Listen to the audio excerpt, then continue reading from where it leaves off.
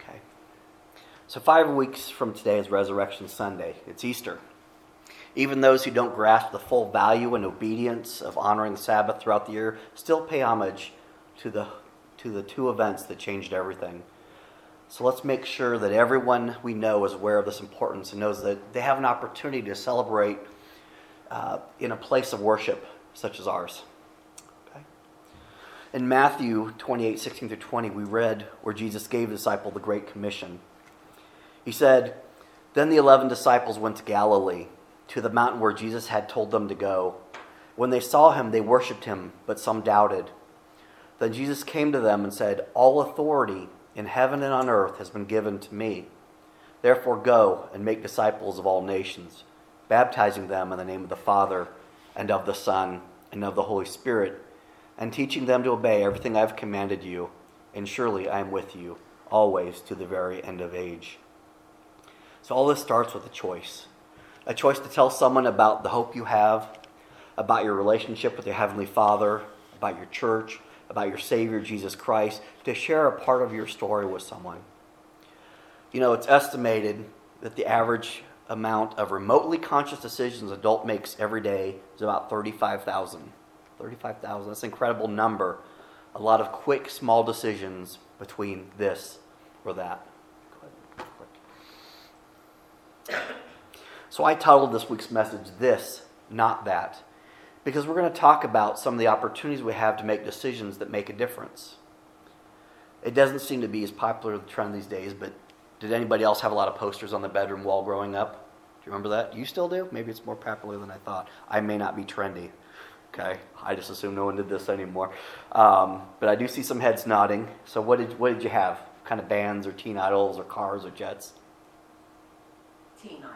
Teen idols. Let's hear who it is, just so I want to embarrass you. Michael Michael Jackson. Jackson. Donny Osmond. John Cassidy. Is it still there? No. Did I see some other hands? Anything else? Bee Gees. Bee Gees. Okay. Sequoia. I have A a koala on my wall. koala. Okay, that's classy. Anything else? Becky, I see you nodding. What'd you have? Don't say blacklight. Felt. No. No? Okay. Well, my brother had a poster that was very popular at the time, but not very popular with my mother. Farrah Fawcett. Anybody have the Everybody knows what I'm talking about, except Sequoia. I'm sorry. You'll be fine. So as I was preparing this message, I recalled a particular poster that I had on my wall. It wasn't that one. It was a poster that had several exotic cars on it. If I remember, it was in front of like this ridiculously large mansion, and the garage doors were open, and there was like a Ferrari and a Lamborghini and a Porsche and I don't know what else. And at the bottom of this poster, it simply said, "Life is full of difficult choices." Right? As if someday I would have this horrible struggle of picking which exotic car, which magnificent vehicle that I was going to drive that day. Well, church, don't worry. I'm not going to leave you in suspense. It's a Chevy Impala. Because my other option was walking, and that was an easy choice. So if I were to find a poster that's a little more realistic, perhaps it would look something like this. This is the choices we make now, right? What kind of fishing pole? None of them work. I've tried them all. All they do is feed the fish. They don't retrieve them. Go ahead and flip back. But we are blessed to live in a country that is free. A country that allows us to make choices within the limits of the law. And actually, we can even make choices that aren't within the limits of the law, but there are consequences, just like with God. But being able to make decisions for ourselves feels good. And it's because God created us with free will. He did. He gave us the ability to make decisions so that we could live and thrive in this glorious world that He created for us. For example, perhaps some of your decisions today will be to slow down, enjoy beauty and the nature that surrounds us. I know you like walking to the garden, Heather. You know, you choose to do that because you enjoy it and you sing your hymn, right? Having this kind of freedom, it also adds value and credibility when we make a choice because we had another option and we chose to do this. So when we make the decision to return God's love and faithfulness, you know, that adds value and credibility to that because we can say, God, of all the things we can do, we choose you. We love you back. We have the ability to choose, and we've decided to follow Jesus. We have the ability to choose, and we decide to give due credit to God for the blessings He has given to us. We have the ability to choose, and we spend this time on Sunday morning honoring and worshiping God. But since that time when God created us, man has a full history of making bad choices, going all the way back to Adam and Eve. And I know the blame for that initial decision to disobey God and eat from the tree of knowledge can be pointed, it's a point of contention between genders. So let me tell you what my grandfather had to share on the topic. This is not biblical. I'm going to edit it out of the tape later, okay? But Adam was tending the garden and just enjoying the blessings of life. And he noticed that he was a little lonely. And he said, God, I love that you're here, but I could really use some companionship. And he said, but I've invented and created for you animals of all kinds and plants and all that. And he said, what more do you want? And he goes, I want someone I could interact with and talk to and would talk back, but not disrespectfully. They would always honor and respect me and be beautiful and think I'm just it and just listen to everything I say and never correct me. And Adam says, that's great. And God says, well, it's going to cost you an arm and a leg. And Adam says, what can I get for a rib?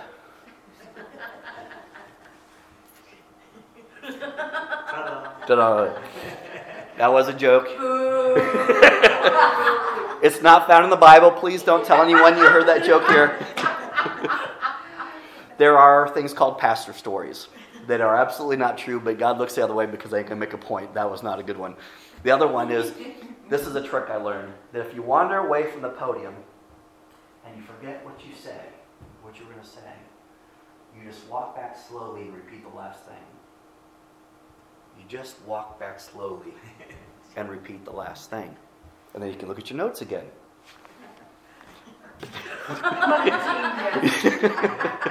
Seminary 101. But I'm glad you knew that was a joke. And that wasn't found in the Bible. And don't repeat it at home, guys, because I don't have room on my couch. But every chance to make a choice is an opportunity to make a good decision. And God wants us to make good decisions. Galatians 5 has some excellent scripture on freedom. And verse 13 in particular reminds us, he says, you, my brothers and sisters, you are called to be free. But do not use your freedom to indulge the flesh. Rather, serve one another humbly in love. Another translation says it this way, don't use your freedom as an excuse to do just whatever you want. And as our scripture remember reads, this is from Philippians 4:8, you recall. Finally, brothers and sisters, whatever is true, whatever is noble, whatever is right, whatever is pure, whatever is lovely, whatever is admirable, if anything is excellent or praiseworthy, think about such things.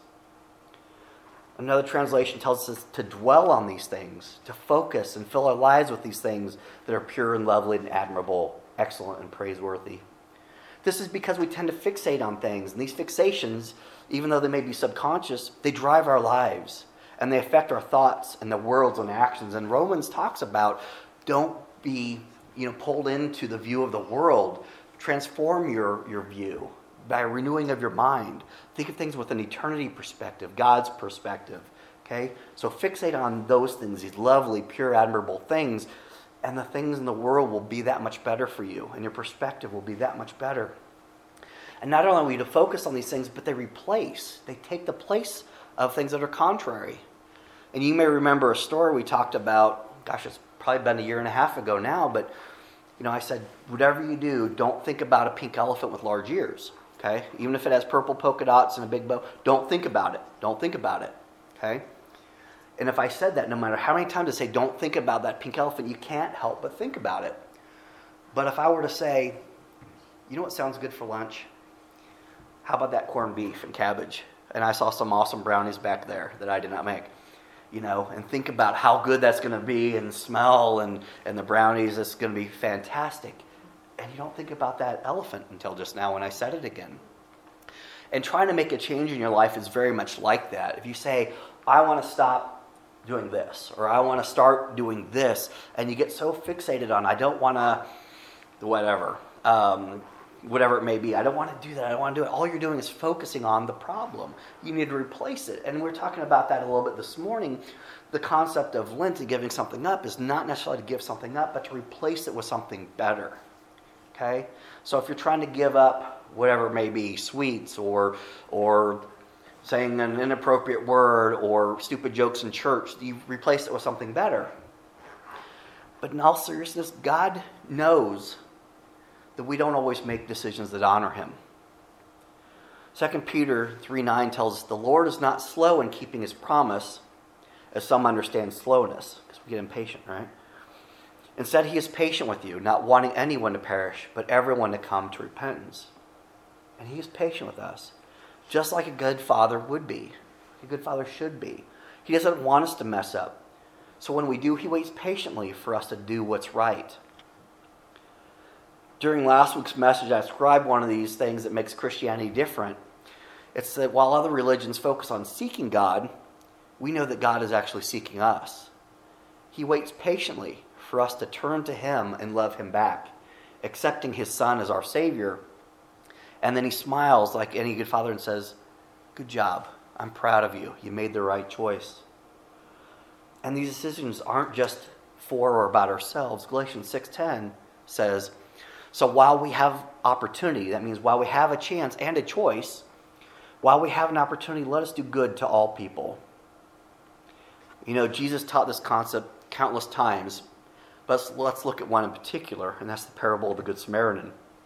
This is from Luke 10:25-37 from the NIV. It says, on one occasion, an expert in the law stood up to test Jesus. He said, teacher, what must I do to inherit eternal life? And this is the question we all want the answer to, right?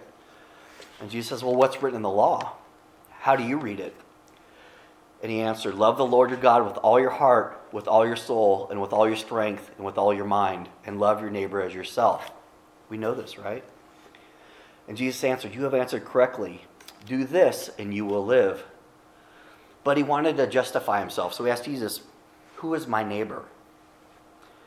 In reply, Jesus said, a man was going down from Jerusalem to Jericho when he was attacked by robbers. They stripped him of his clothes, beat him, and went away, leaving him half dead.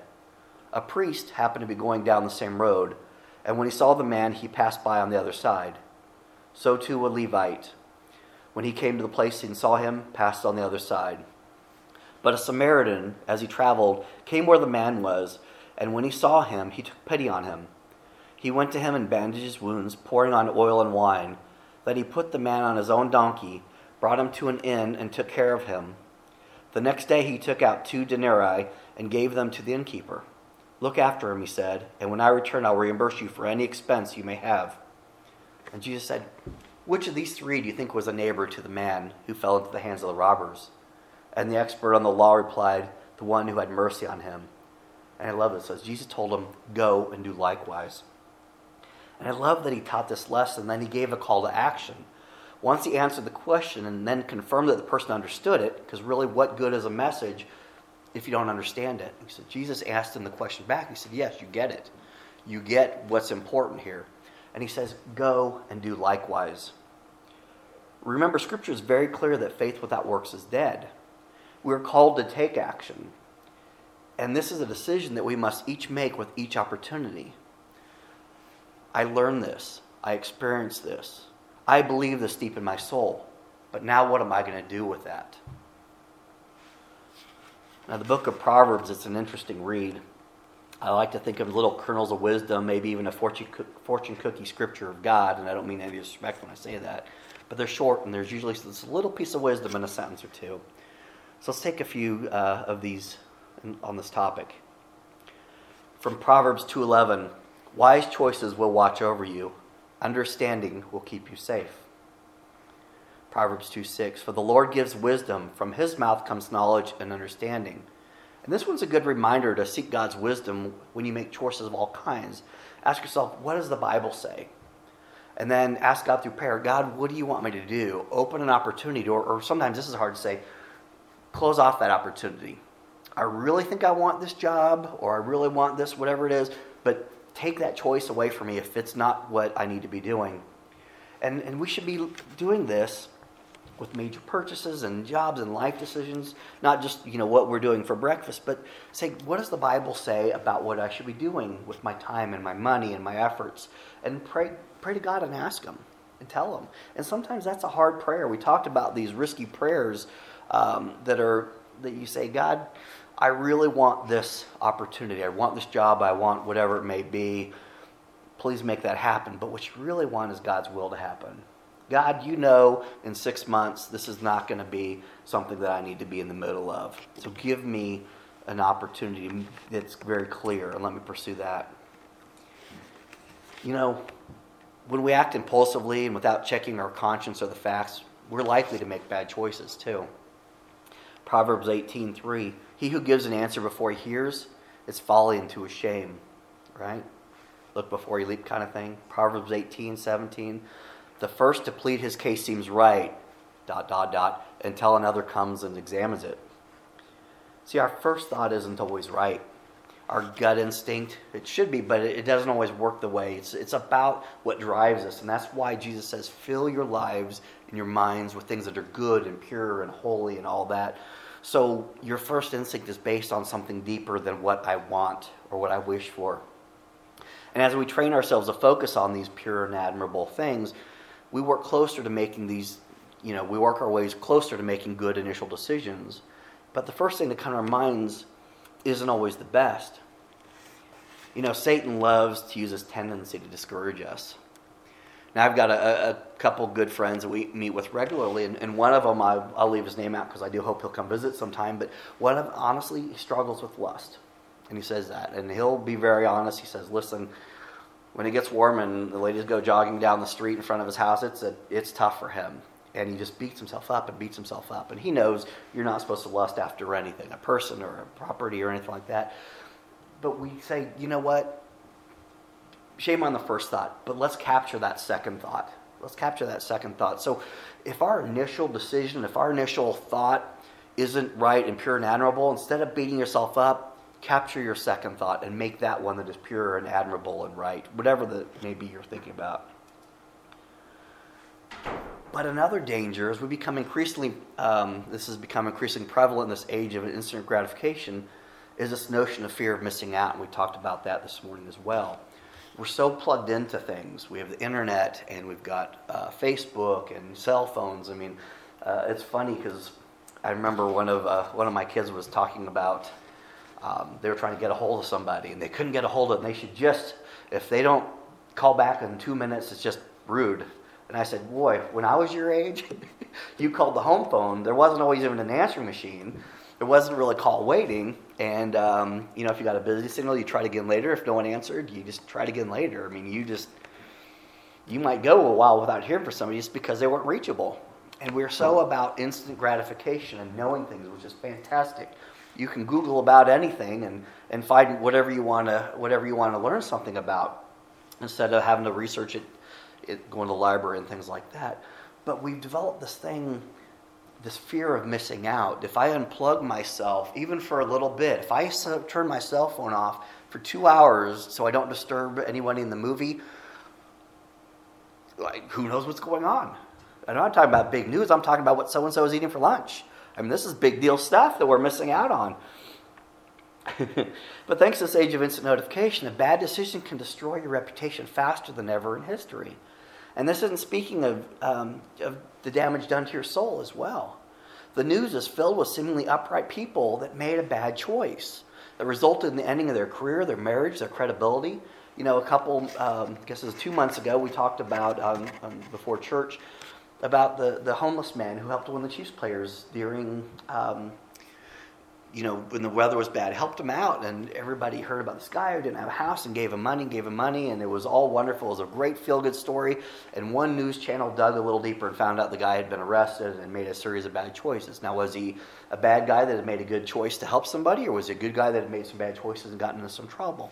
It's not ours to say. But that got out, and that absolutely ruined the feel-good story about that, the way that he had done something good. And it was really a shame. But this isn't a new problem either. All the way back in Proverbs again, 10:9, he who talks in integrity walks securely, but he who perverts his ways will be found out. See, character reveals itself. I'm dealing with this at work right now. I'm working with someone and they're watching someone else who's, not making great work choices. There's some question of ethics and legal stuff, but, and they're kind of trying to watch this guy. And, I said, before you just write someone off, just see what's going on there. Kind of see what's going on. Are we making a bad choice? Are we a bad character? Because if it's a character issue, you can change your behavior. You can't always change your character, right? It's easier to talk nicer and it'll be a little more positive. But the character change, that is deep change stuff. And we've talked about this before. In order to make a real deep soul change, you got to involve God in your life to make a change. So running late for work is a behavior change. Not caring about, being a good steward of the blessing of a job and stuff, that's a little more character revealing. But this is far less important than the salvation of our soul. But you can see the principles at work here. And it does matter the company you keep. Galatians 6:1, brothers, if anyone is caught in any transgression, you who are spiritual should restore him in a spirit of gentleness. I'm going to stop there. You should restore them. We're supposed to call each other to be accountable, to step up and say, that's not the right way. And it says, in a spirit of gentleness. Remember, the Bible is a tool, it's a resource, it's not a weapon. Not against man anyway. And it says, keep watching yourself, though, lest you be tempted. Have you ever noticed if you're around someone that's negative, it's a little easier for them to drag you down than it is for you to pick them up? Have you ever noticed if you're trying to do the right thing, but you're around someone making bad choices, it's easier for that line to get a little bit fuzzy than it is for you to straighten them out? You have to be careful about the company you keep. And I'm not saying we should only associate with ourselves or people that are perfect, because there aren't any. But I'm just saying be aware of that. And at some point, know what your limit is and your triggers. But I think that there are some very practical things that we can replace. I talked about not just stopping this, but replacing do this and not that. So when you feel anger, practice forgiveness. God is not glorified by ugly words or actions. When you're feeling like you need to get even, replace it with forgiveness. Only God is the absolute judge who acts according to what is truly right and fair.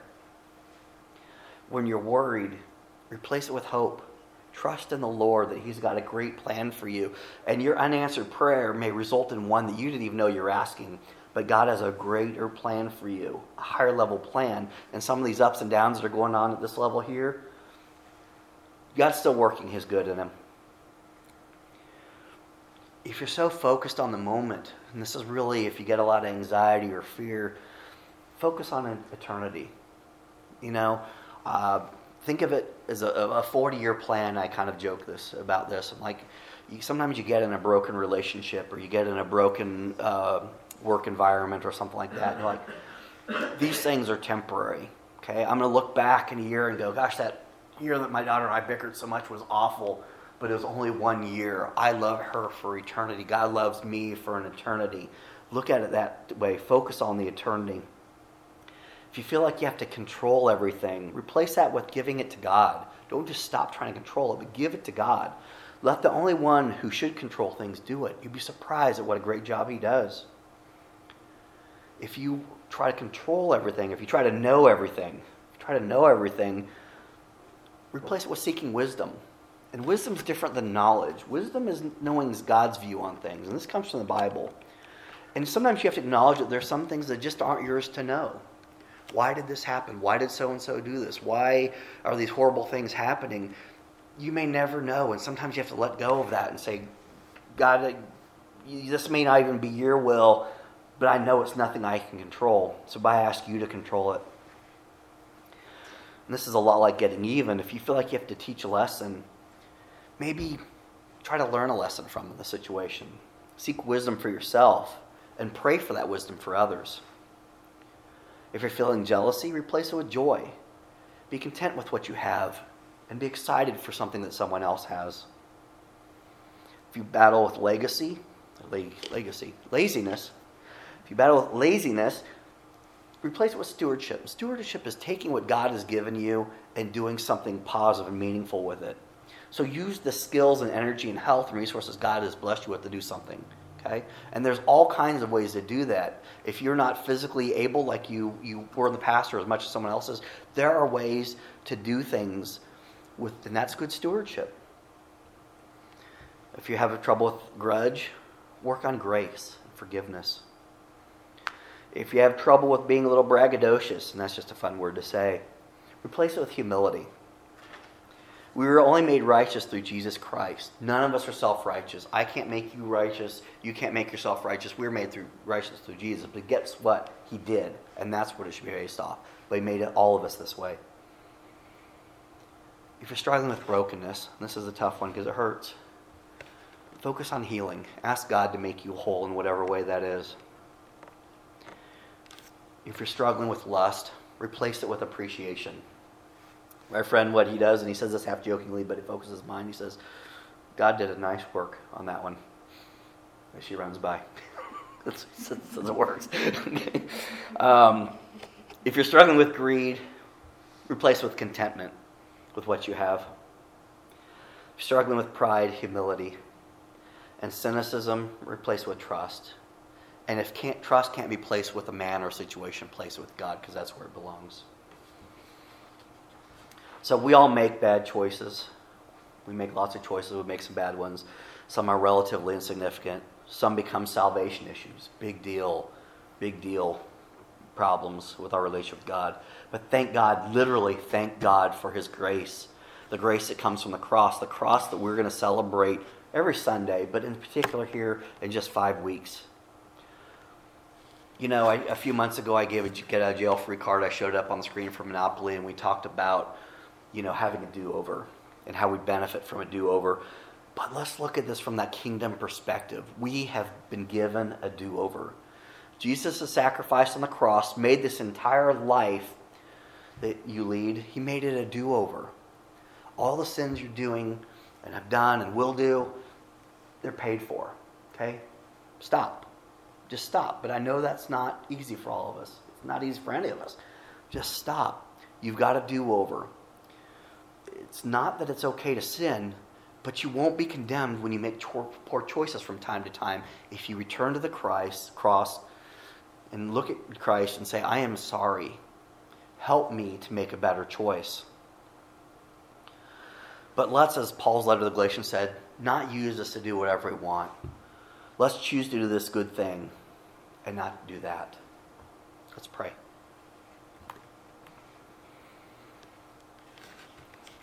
Father God, life truly is full of choices. Some are easy, some are difficult. And we make so many during the day. Some trivial, and some can be life-changing. God, I pray for everyone here, everyone who hears this message, that you give them a measure of your wisdom, that they can hold up the things that they're considering against what we know to be good and true and right and admirable and lovely. God, help us to draw on you to make great choices, choices that honor you. God, we know nothing pleases you more, just like any father, to see us make good choices. And you smile proudly and you say, well done, daughter of mine. Well done, son of mine. And we want nothing more than to have a close relationship with you. So God, as we continue to prepare our hearts for Easter, as we look to the cross and all that leads up to it, help us to ever be mindful of the grace and the gift that covers these sins.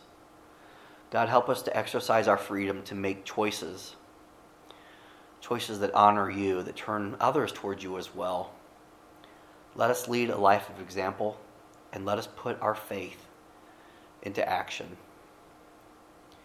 God, as always, I lift up this entire service to you. May the words of this message be encouraging to those who hear it. God, may this place remain warm and inviting and welcoming to all that come. And may we work extra hard the next couple weeks to lead people to you for Easter, so they can connect with you, and Jesus and the Holy Spirit can take it from there and work magic that only you can work. We thank you for the opportunities you can present to us, and help us to have the strength and courage and wisdom to see them and take action. Amen.